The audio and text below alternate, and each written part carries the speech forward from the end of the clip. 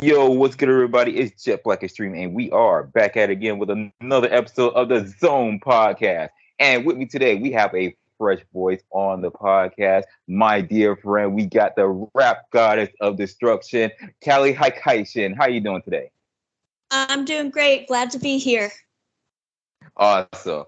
And today's topic is a personal favorite and Callie's as well. It's Dot Hack, everybody. We're doing an extreme review on it. And without further ado, let's go ahead and zone in. Now, Dot Hack, what can I say?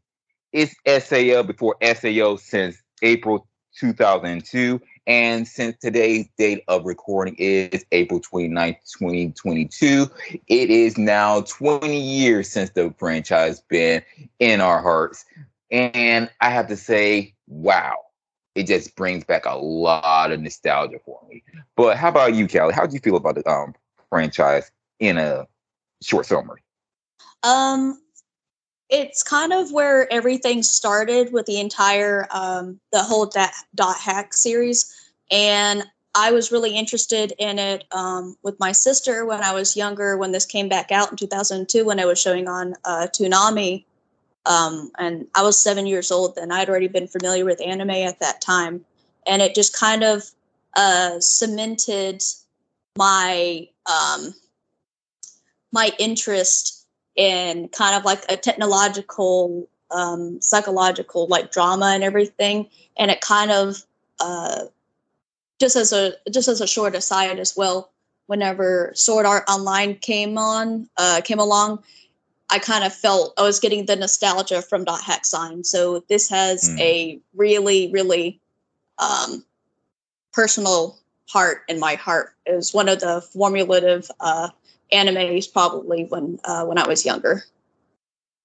I feel that. I definitely feel that because let me tell you, like between watching the anime when I was young and playing the video games, it was like I was encapsulated, if you will, with everything that's going on. But then again, I was like a fairly impressionable kid. So it's almost like a lot of things that didn't make sense, I was like lost over because like in a way it was like I was so warped into what was going on. And that's actually pretty much the intention, even to this day.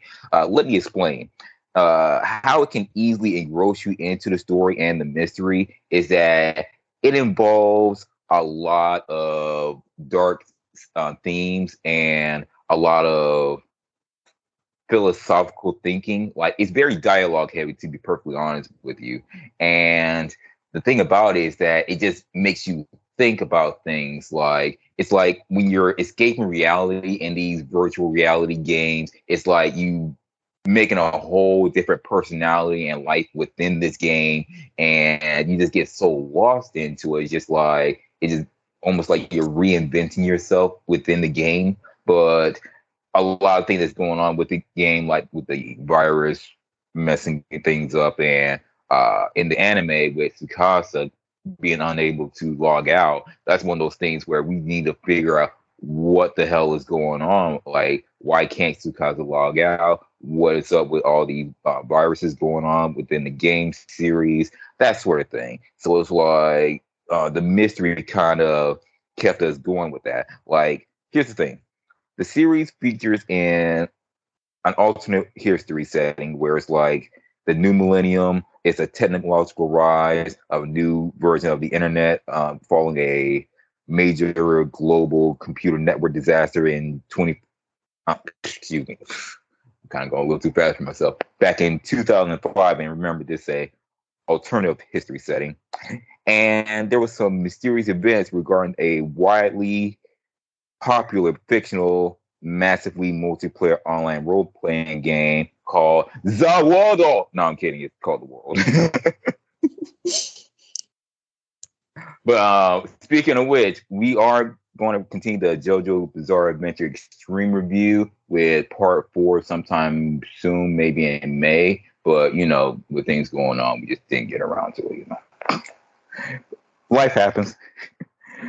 But Callie, I would definitely love to hear what you got to say on the JoJo Bizarre Adventure because I know you're a fan. Because are you inviting me to be part of that one then? What if I am? What are you gonna do about it? You gonna be on it? Well, yeah, it depends on the day, but yeah, I'd love to be a part of the JoJo's Bizarre Adventure. Part 4 is I feel like we just started watching. With Josuke with the hair. Oh yeah, Josuke with the hair. Yeah. yeah. I'd be really interested in joining that one as well whenever it comes up. Gotcha. Like you can also mention part 3 because I know you have a pet named Silver Cherry yourself. So I was like, just kind of funny how we got that going on to where I have a dog named Star Platinum. Oh yeah, my cat, just as a to let all the listeners in, I decided, well, I should say my husband and I decided to name our fluffy black cat that we had around that time when we were getting into Stardust Crusaders. His name is Jean-Pierre Polnareff Hendricks, which is our last name. And he is not really anything like Polnareff at all, but he's still really, really goofy. And Polnareff is probably my favorite. Probably my favorite Joe Burrow. Oh, Speedwagon is definitely up there, but Polnareff is my favorite. Right. Like I'm sorry. Like I was thinking. Funny enough, I know somebody else who has a bird named Silver Chariot. That's why I got confused. It's all right. But, it's all right. It's all good. Like you just memory. Blah. But back to .hack. What can I say about it else? Like, okay, as far as the anime, not gonna lie, when you watch the anime, like honestly, it's like one of those things where once you become an adult, you become more critical of things. And what I immediately noticed revisiting the anime was that, not gonna lie, the scenery felt a little kind of bland and all like it didn't seem as impressive as I thought it was. But what I did appreciate was that because the story is more dialogue heavy, it at least gave more emphasis to the characters, and it had an amazing soundtrack to kind of keep things paced. Like it's almost like this cathedral music that goes on that makes things way more epic. Like those final boss moments where it's like you hear a choir singing and things just get so awesome and hyped and that sort of thing. But yes, not only did I, not gonna lie, found the storyline pretty much dialogue heavy, but to be fair, the pacing was kind of slow. It just felt like there was a whole lot of talking, then maybe something happened here and there. Still talking about the anime, by the way. Something would happen here and there every now and then things get really interesting at the cliffhanger, which means that, things got really interesting, but you have to watch the next episode to find out what happens. And I was like, God fucking damn it. And then once you do find out, it's like lather, rinse, repeat. Up until the ending, to where the last few episodes of the anime, like I said, it's like it had a fairly good payoff, but like I said, it was almost like a slowly paced movie to where it's like you're really trying to get to the ending because everything else is pretty much dialogue and build up to that ending. But that's just how I personally felt about it. But Callie, how do you feel about the anime? Since I was when I was younger, I couldn't I wasn't really able to appreciate all of the dialogue and everything, like you said. There's just a lot of dialogue and character development and everything. That's more of what the anime focused on. There wasn't really any action scenes or anything like that.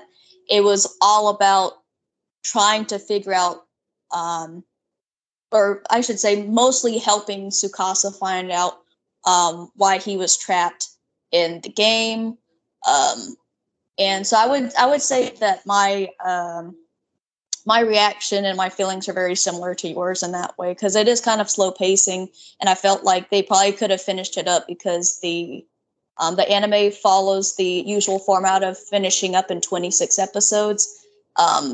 without having to go into 26 episodes, they maybe could have done it in half the time in the 13 instead. But there was just a lot of story that I felt like the writers and everything wanted to convey. And I still think I still look back onto it with, like I said, with a lot of nostalgia. But when I think about the setting and everything about what happened, because you mentioned the computer virus, and it talked about after the virus had infiltrated like a lot of the things on the internet, there were awful things that happened. I think traffic slowed down or completely stopped, and like planes shut off, and there were some nuclear missiles in America that were almost launched.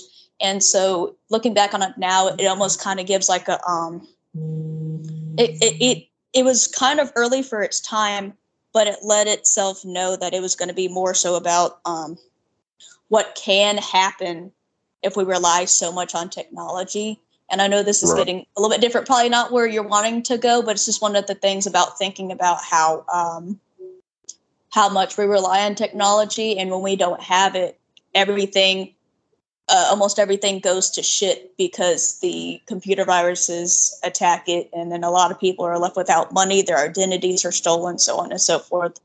But then, like I said, that's just more of the more real world applications. The intricacies of the plot and everything are really, I would say, are really, really interesting. Like I said, it's still really slow pacing and everything. And the cliffhangers that would show up at the end of the episodes, and you're just waiting. And of course, back then we had to wait a whole week because not all series were released all at one time. So it's like, I got to hang on to this for a whole damn week. Jeez. Yeah. So when things were finally resolved more towards the end, things made a lot more sense. But there's like a lot of like mystery and everything. That's what made it so cool. But like I said, I wasn't able to fully appreciate it when I was a kid. But looking back on it, it's really, really interesting. Right. And what you said about relying on technology, like I like how you mentioned that, because I was going to mention that, to be perfectly honest with you, but it almost slipped my mind until you reminded me. Now, that's just the thing, because with Dot Hack, that was my very first scenario to where sometimes you're just going a little too far with the technology, to where it's like, okay, it's one thing if it's like just the video games that we play on PS4, PS5, Xbox, Nintendo Switch, whatever you may have, on PC, whatever you may have. That's one thing. But then we have the virtual reality goggles, like some models do have, and that's cool too. Like, as long as don't play too much with it, that might strain your eyes, and you might have to be like me, where I have to sometimes wear like these blue light glasses just so the eye strain don't permanently mess up my vision. But then you're talking about this dive virtual reality, like in Sword Art Online, and believe me, we're gonna have to continue that review where we left off, because we talked about Aincrad, but we just pretty much left that off. But bruh, like I got some venom for the rest of that series, for real. But that's why, to me, I feel like Dot Hack, like, even though it was a little slow paced and probably, let's be honest, is a little dated, but for me, it's the golden standard of what the creator was trying to portray. Because not only was it like our very first concept of what would happen if we dive a little too deep into using technology, to a point where there are plane crashes, computer crashes, people fall into comatose states, dying, and to a point where, okay, I don't need technology that bad. It's that sort of thing. It's like, it makes you think about that, and that's one thing. The other thing is, even though back then we didn't even give it a genre or a label, but let's be honest, Dot Hack pioneered the isekai anime trope. In fact, a lot of YouTubers would go around saying that, yes, Dot Hack is the godfather of isekai anime, because even though we know it was about a video game, but it was the first one to convince us that when you are in this game and you're creating a whole different personality in life in this game, you get so lost in the sauce that you kind of forget that it's a game. It was very successful in doing that. With SAO, it's more like the first 13 or so. Okay, great. The Aincrad art, okay, great. But then there's like talking about bullshit with fairies and gun girls and more fairies and knights, and it's almost like SAO was trying to transcend Dot Hack in a fan service kind of way to me, in my personal opinion. But Dot Hack stayed true to what it was trying to portray, and I give it points for that. Like it to me, just stayed true to what it was trying to portray, to where it's like, oh, okay, this is what happens when you get a little too dependent on technology, and the effects shows. And they made that very consistent throughout, not just Dot Hack Sign, but when we talk about Dot Hack GU and maybe Dot Hack, what was the other one? Ah, shit, I forget. But it's that newer one. They just say that it was the last one, which is kind of bullshit, because personally, I think we deserve at least one more Dot Hack, or at least put the first 4 Dot Hack games on the Switch or something, because I'm not paying like $120 up to $200 just to play on PS2. I'm not doing that. I'm sorry. I agree. I want to go back and play those games. Like, bruh, like for real. Quarantine is 120 on its own. I'm not doing that. That's enough for 2 games. I'm not doing that. I don't care. Like, I will emulate it if I have to. I'm not trying to emulate it, but bruh, if I have to play this game, I was like, I will find a way, but bruh, that is not it. Just remaster it like you did GU. Just put it in one collection and just throw it on the PlayStation and the Switch, the Xbox if you want to, and we're good. But you just gave GU. Why are you making this complicated? Like, just give us what we want, please, please. But speaking of which, let's talk about the games a little bit.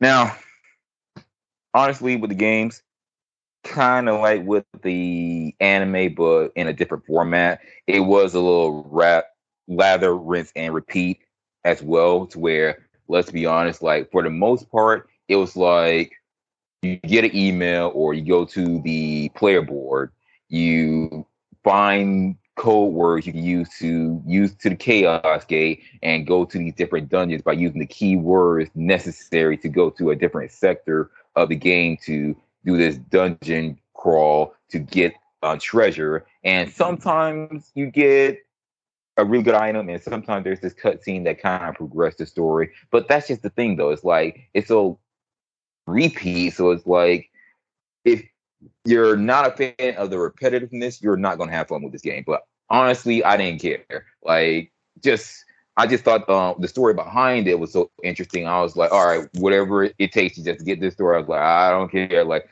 let me get the items, let me fight the monsters and all that. Just go through these different dungeons that look awfully similar for some reason, but whatever it takes to finish the story. But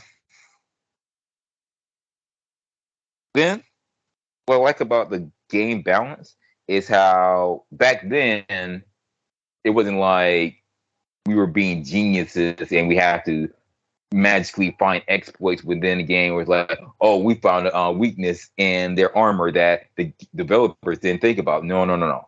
It was very intentional to where the game balanced itself to where enemy weaknesses wasn't designed to be unintentionally exploitable, but that's just how it is, to where it's like you have certain weaknesses, like, all right, you have to have certain equipment equipped onto you, and you use certain spells to do the job.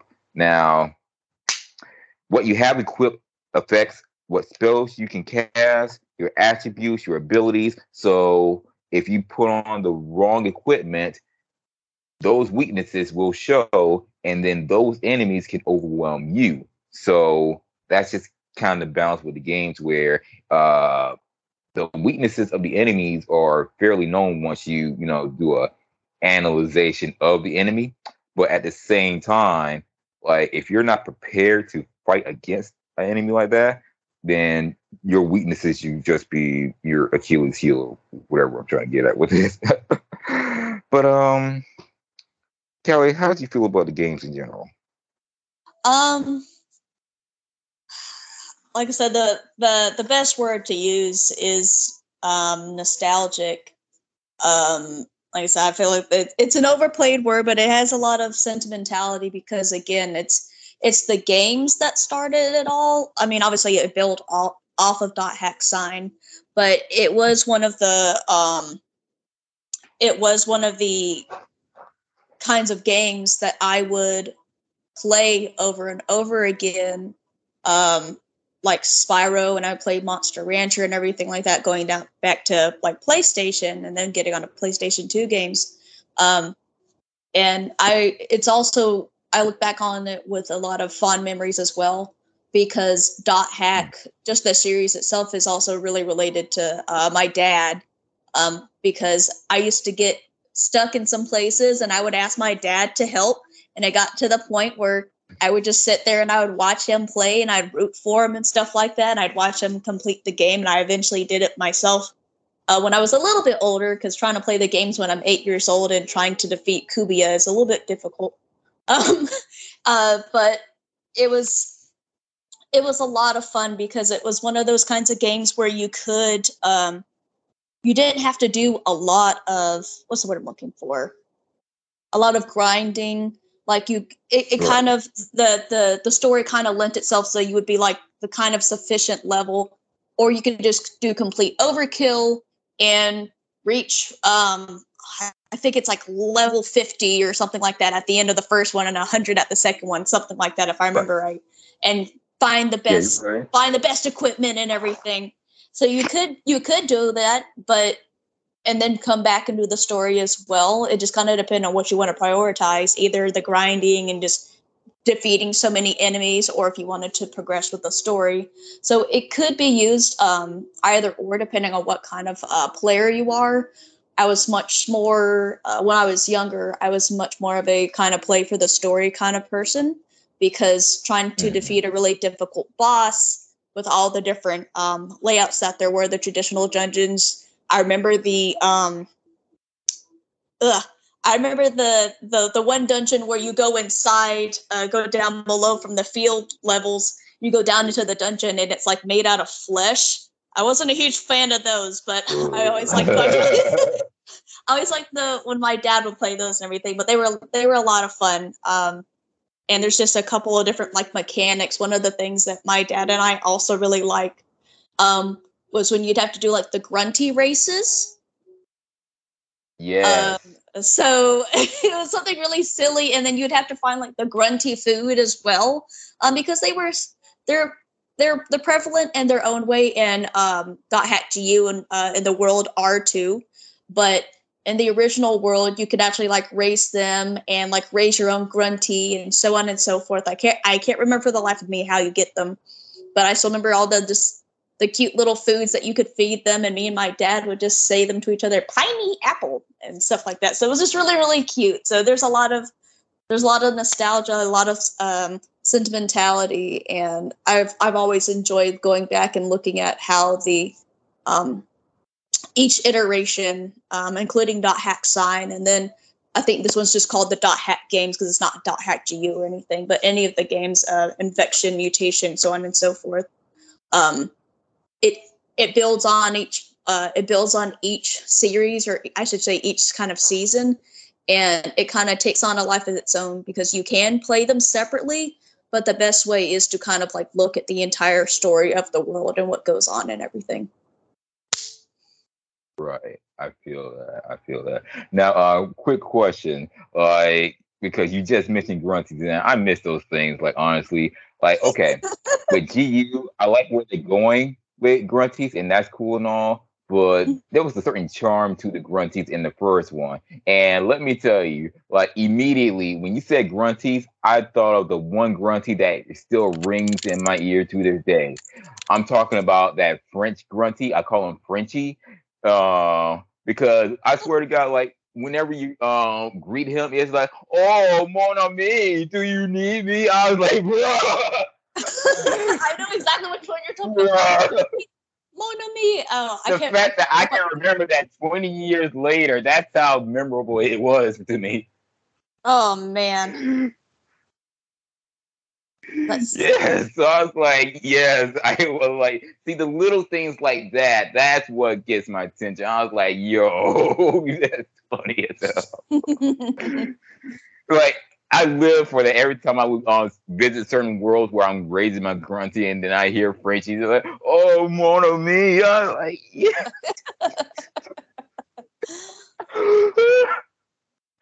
Lord. But I know I had to get a little lighthearted because honestly, I gotta get a little dark with this. So, the Dot Hack game, they are set in an alternative timeline of Earth, like I said, but in this game, it is in the year 2010. Now, after a computer virus called Pluto's Kiss crashes nearly every computer in the world, access to the internet is closed to the general public to address the security concerns. And then, after 2 years without internet and online games, you know what the first thing they decided to do? Let's make a video game, link it to the internet, and call it the world. Oh, excuse me, the world. uh, Now, it becomes the most popular online game of all time with over 20 million unique players. And you know what? This reminds me of something. Something happened like 2 years ago. Certain event happened, and then like we were kind of in the dark for a moment. And then next thing you know, as soon as we got the all clear to, assume our normal life, there's just this big boom of people going everywhere, want to do every little shit just because we got little freedom now. Like, I'm trying to think of what the event was, but you know what? Let's just not think too much on it.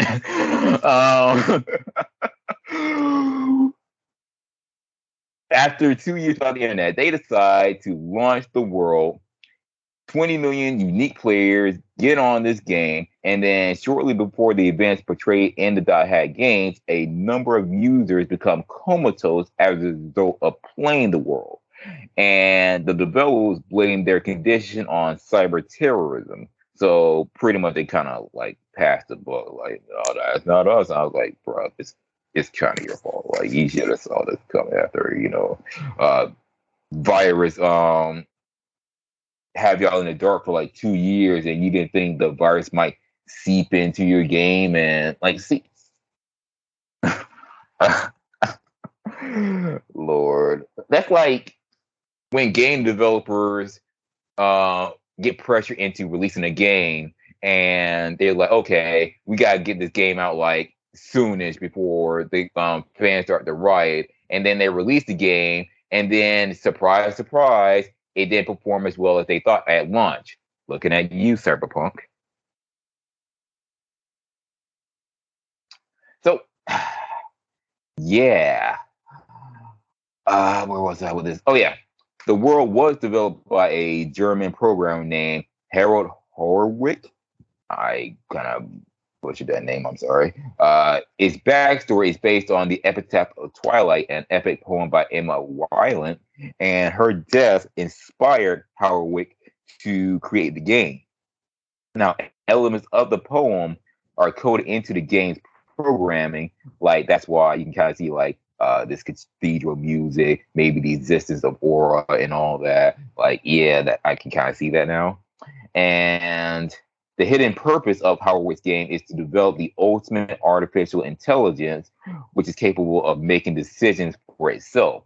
And to this end, Howard inserted functions into the system which monitor and extract behavioral data from millions of the game's players to aid the AI's learning process. Now, after Howard's death, wait a minute, this sounds like fucking Yui from Sword Online. You see, okay, let it go. After Howard's death, these pieces of code became black boxes to the current developers, who cannot fathom their purpose, yet are critical to the proper functioning of the game. Now, you normally have the main protagonist, Kite, who is a new player whose friend Orca becomes comatose after mysterious circumstances. Kite is joined by nearly 20 other players in his quest to solve the mystery of the coma victims, interacting with different characters such as Black Rose. There's one dude, Piros, who is like a real cut-up character. You're like, Piro, son, and all that shit. But essentially, they all trying to figure out what's going on with the comatose players, and essentially they get to a point to where two non-human players play a role in the story. Aura seeks to complete her growth into the ultimate AI, while Morgana, an AI who rebels against her task of nurturing Aura, as the unseen primary antagonist. Yeah, and also there's this one chick, Helba, who's a professional hacker, and Leos, who's a reluctant system administrator, also helping Kite's effort to rescue the coma victims and all that. There's Wiseman, an information broker, Balmung, the legendary player who seeks to eliminate the source of corruption, and other players. I'm trying to think of Mia, Elk, that one cleric-looking chick. Mistral. Mistral. Yes. Sorry, Mistral, she was one of my my bad. favorites. She's so cute. Yes, I feel you. But yes, there's a whole bunch of play. Like, speaking of which, let's go ahead and talk about some of the characters. Like, you can go ahead and start with Mistral, but I'd like to hear some of your favorite characters, Callie. So I do like Mistral. She's not my absolute favorite. I have a soft spot for Piros as well because I love how grand and just so full of himself, and he thinks he has a greater impact on things than he actually does. So I've got a really big soft spot for him. I'm trying to think of all the characters. Sorry, give me a second. I always liked Elk because I always thought he was really sweet because he was always really loyal to Mia, and Mia is the one who looks like a cat, but she's got really long ears and stuff like that. I always thought that Mia and Elk's relationship was a tad interesting, but that's something that gets more expanded upon in GU as well, because Elk shows up later in the GU game as somebody different. His name is Entrance, but we'll talk about that when we get to GU. Let's say, hopefully. And, well, one of the first things that actually started, a lot of it got started off was with Orca, and he looks a lot like Bear from Dot Hack Sign, and I don't think that that's an accident at all, because, I mean, he's a Blade Master, but it's also, I think, because he played such a big part in it. But I like a lot of the different characters in the Dot Hack games, but I always like listening to the voices and stuff like that, because the voices of the characters in the Dot Hack games, including GU, are things that I really, really enjoy, because it matches up with a lot of the other voice actors in anime and stuff like that, like Johnny Young Bosch and Kerry Walgren and stuff like that, and Stephen J. Bloom. So, yeah. So I have soft spots for many of the different characters and everything like that, but I have some favorites. There are a few that I would tend to choose on my quests whenever I would go, unless you had to pick somebody specific. It's like, I think there were sometimes it's like, you have to choose Black Rose for this one, and then I don't care who else you bring or something like that. But and then I would feel bad when I didn't use any of the other characters. So I eventually got them all the way up to the same level eventually. But yeah, those are my thoughts. Those are my thoughts. I feel you. Here's what I was going to mention. Isn't it funny how we can remember Black Rose a lot more easily than Mimikyu, even though they look pretty much the same, except that Mimikyu had brown hair and Black Rose had pink. Yeah, I like Black Rose's. I love her personality because she's really like, I know that I'm really, really strong and I'm going to show you that I'm strong. I don't really have to, like, she has to prove herself, but it's almost like in a really endearing sort of way. Right. It's almost like she make herself known in a way that's like she wants to be strong, but it's like she's not trying to be really obnoxious, but uh how can I put this? Like, I'm trying to, like, she's like that tough as nails type attitude. And yeah, like she can be a little bit full of herself at times, like how she like clashes with Kite, trying to attempt to conceal that she's new to the game. So it's almost like she's trying to pretend that she knows what she's doing, but really she's like just as new to it as Kite is. But eventually she does warm up to Kite and vice versa, trying to balance out the shortcomings that she may have. And while she's trying to search for a cure for her brother who was in a coma due to the data bug going around. But outside of that, outside the game, she's this high school student and a tennis player. And yeah, like I want to say I like Black Rose. Like I don't definitely hate her anyways. Like she's cool. Like she's definitely a memorable character. Like she definitely stands out definitely as far as personality and design in a way. Like it does help that the fact that she has pink hair and dark skin, and it's like okay, she definitely stands out. And she also has that heavy blade too. So yeah, who else that I would say is a favorite of mine? That's in Dot Hack Sign.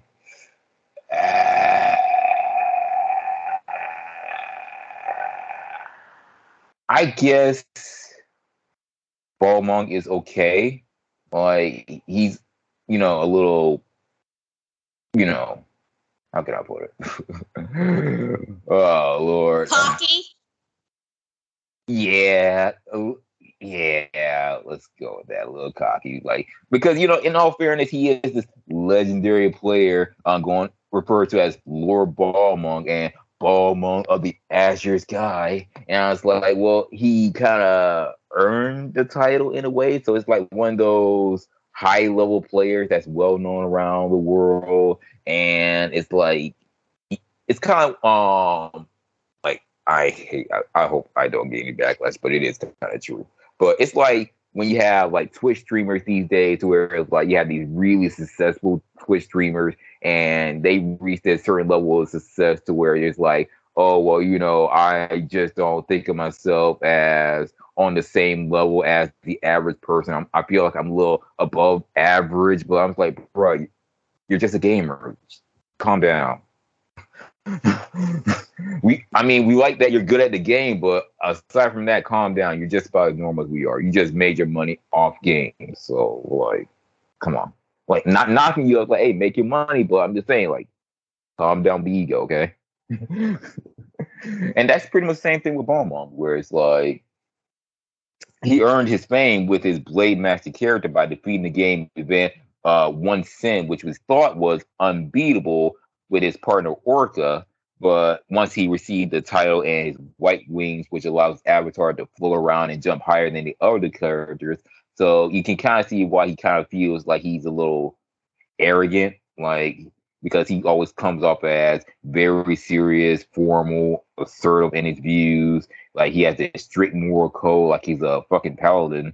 Like he kind of comes off at this like the dude that kind of sticks his nose up at people, and it's kind of hard to warm up to him at first. But it's almost like that's the kind of thing about Dot Hack, and also kind of the problem to where you really don't see any character development like in the main storyline per se. It's like you have to go through these side quests and all that, these random out of the way side quests to find a character development to where if you're just blazing through the story, then you're probably not going to feel an attachment to the characters versus if you're a completionist and you're like, you try to complete all the side quests and everything before you completely finish the game. And then now you feel more invested in the character because you kind of pieced it together like, oh, that's why they the way they are. Okay, it's more forgivable now.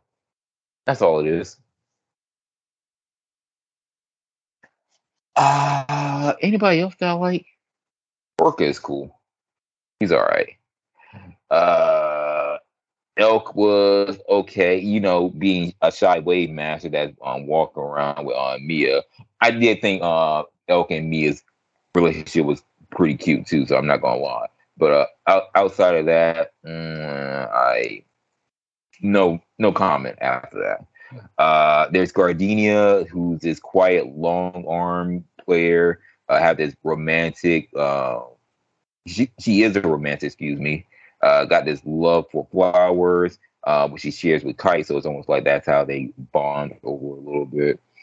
And you know what? Speaking of Kite himself, I feel like Kite is like one of those expositional characters, where like a flat art character, to where they don't really have much of a personality, but the whole point is that because they're a new player, they're just as new to the experience as we are.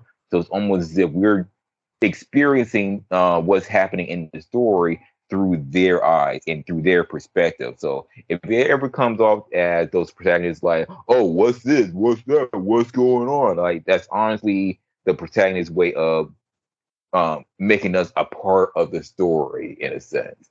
So that's why when sometimes it just feels like with certain protagonists, if they feel void of a personality, it's just more like think of them more of like there are perspective piece in the story. So it's like that exposition that we need to figure out what the hell is going on. So I want to say with Kite, we were just kind of there as a person.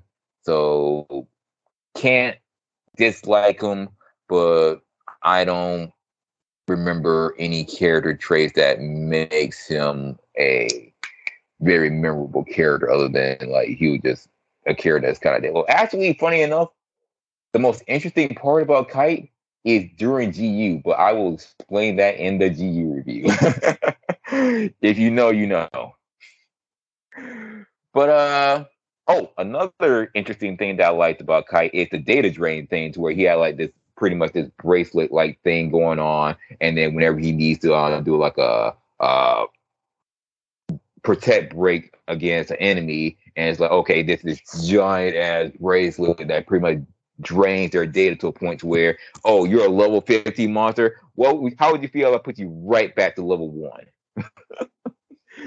It's that sort of thing. So it's like one of those bullshit broken things that you're thinking, oh, he's a goddamn cheater. And I was like, no.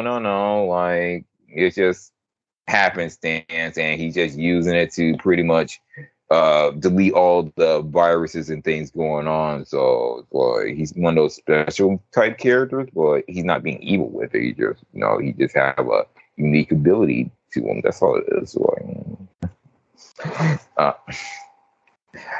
but yes,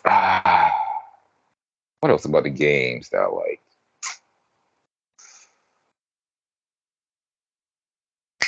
The fucking epitaphs. Like, Escape, Enos, Magnus, Tarvos, Fitchel, Gore, Korbanik, Magnus, I think I already said Magnus twice. But I almost got them. But essentially, there's like 8 epitaphs, and they're pretty much like these mini bosses compared to Kubia.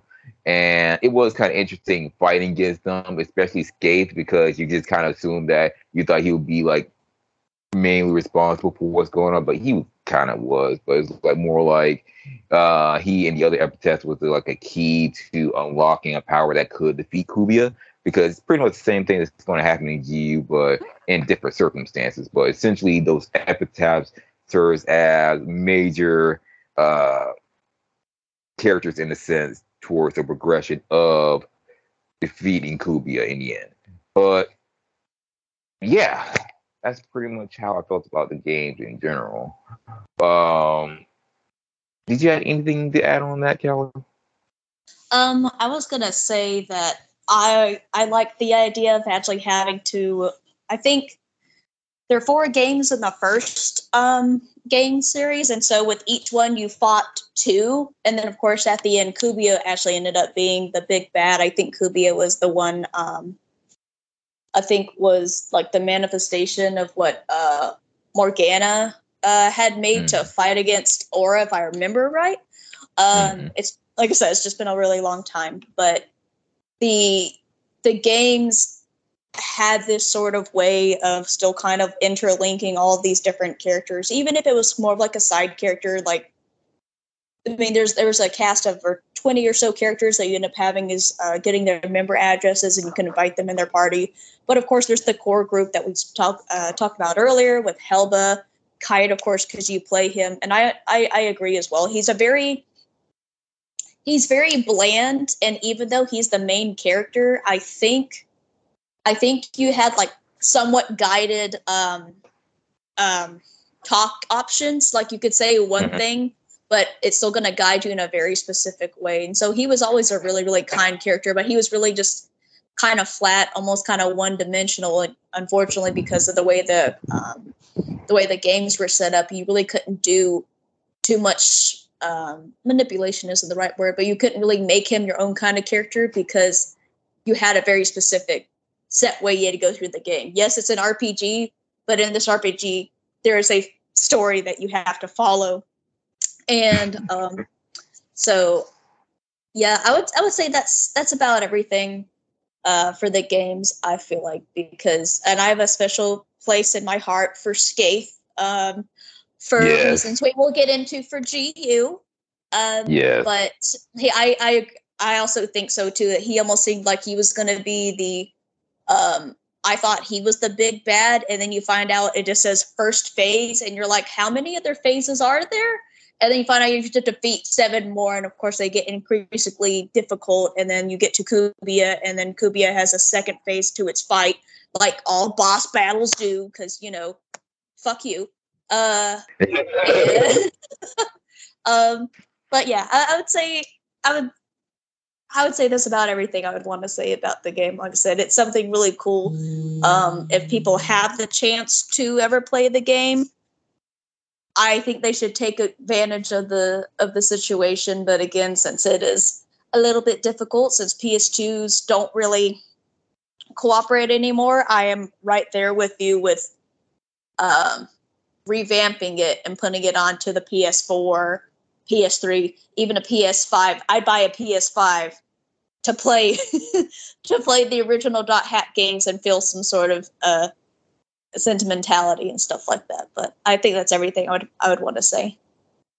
I gotcha. And honestly, like in recent news, didn't they just say that with PlayStation, they were like, oh, well, you know, we're not getting a whole lot of PlayStation Now subscribers. So what if we just combine PlayStation Plus with PlayStation Now and just call it PlayStation Premium? And that way you can not only play online with your friends, but you get to play these nostalgic titles. And I was like, where is .hack? Exactly. I'm just saying. Like, come on. Like, I know at least as soon as you put it on the PlayStation, the Nintendo Switch is literally 6 months away. That's just a behavioral pattern of this industry, to where usually when they put something on the PlayStation or the Xbox first, the Nintendo Switch is like 4, 5, 6 months away from that. So come on, Sony. You're dropping the ball here. Like, how are you gonna have GU Last Recode, no problem, but you can't get the original 4 onto your platform again? Like, bro, like, we're like, some people don't want to drop $200. Like, I don't know, Kelly. I don't know. But you know what? Let me just say this. Shout out to Kokugatsu and Talos Gundam. They wanted to be on the review, but they had things going on. I do feel you, bros. Hopefully y'all be on for the GU review. Shout out to Mothra Kaiju for her artwork. Same with Kawaii Sam. We also got Matt King Joseph, Rejon, and Jen the Realm Breaker on Twitch. Check them out. We got a whole lot of content creators like my boy Spider King on YouTube. Check out the Notorious Crew channel on YouTube. And don't forget that we do have our website, zealousfornerdentertainment.com, where we are doing 3D printed objects. We have blogs. We have our podcast episode, on there. We're trying to do a lot of stuff, and a lot more is coming. We are shaping up our Discord server, and I am also thinking about opening up a Patreon for subscriptions. So do look out for that. But until the next episode, when we do review GU review,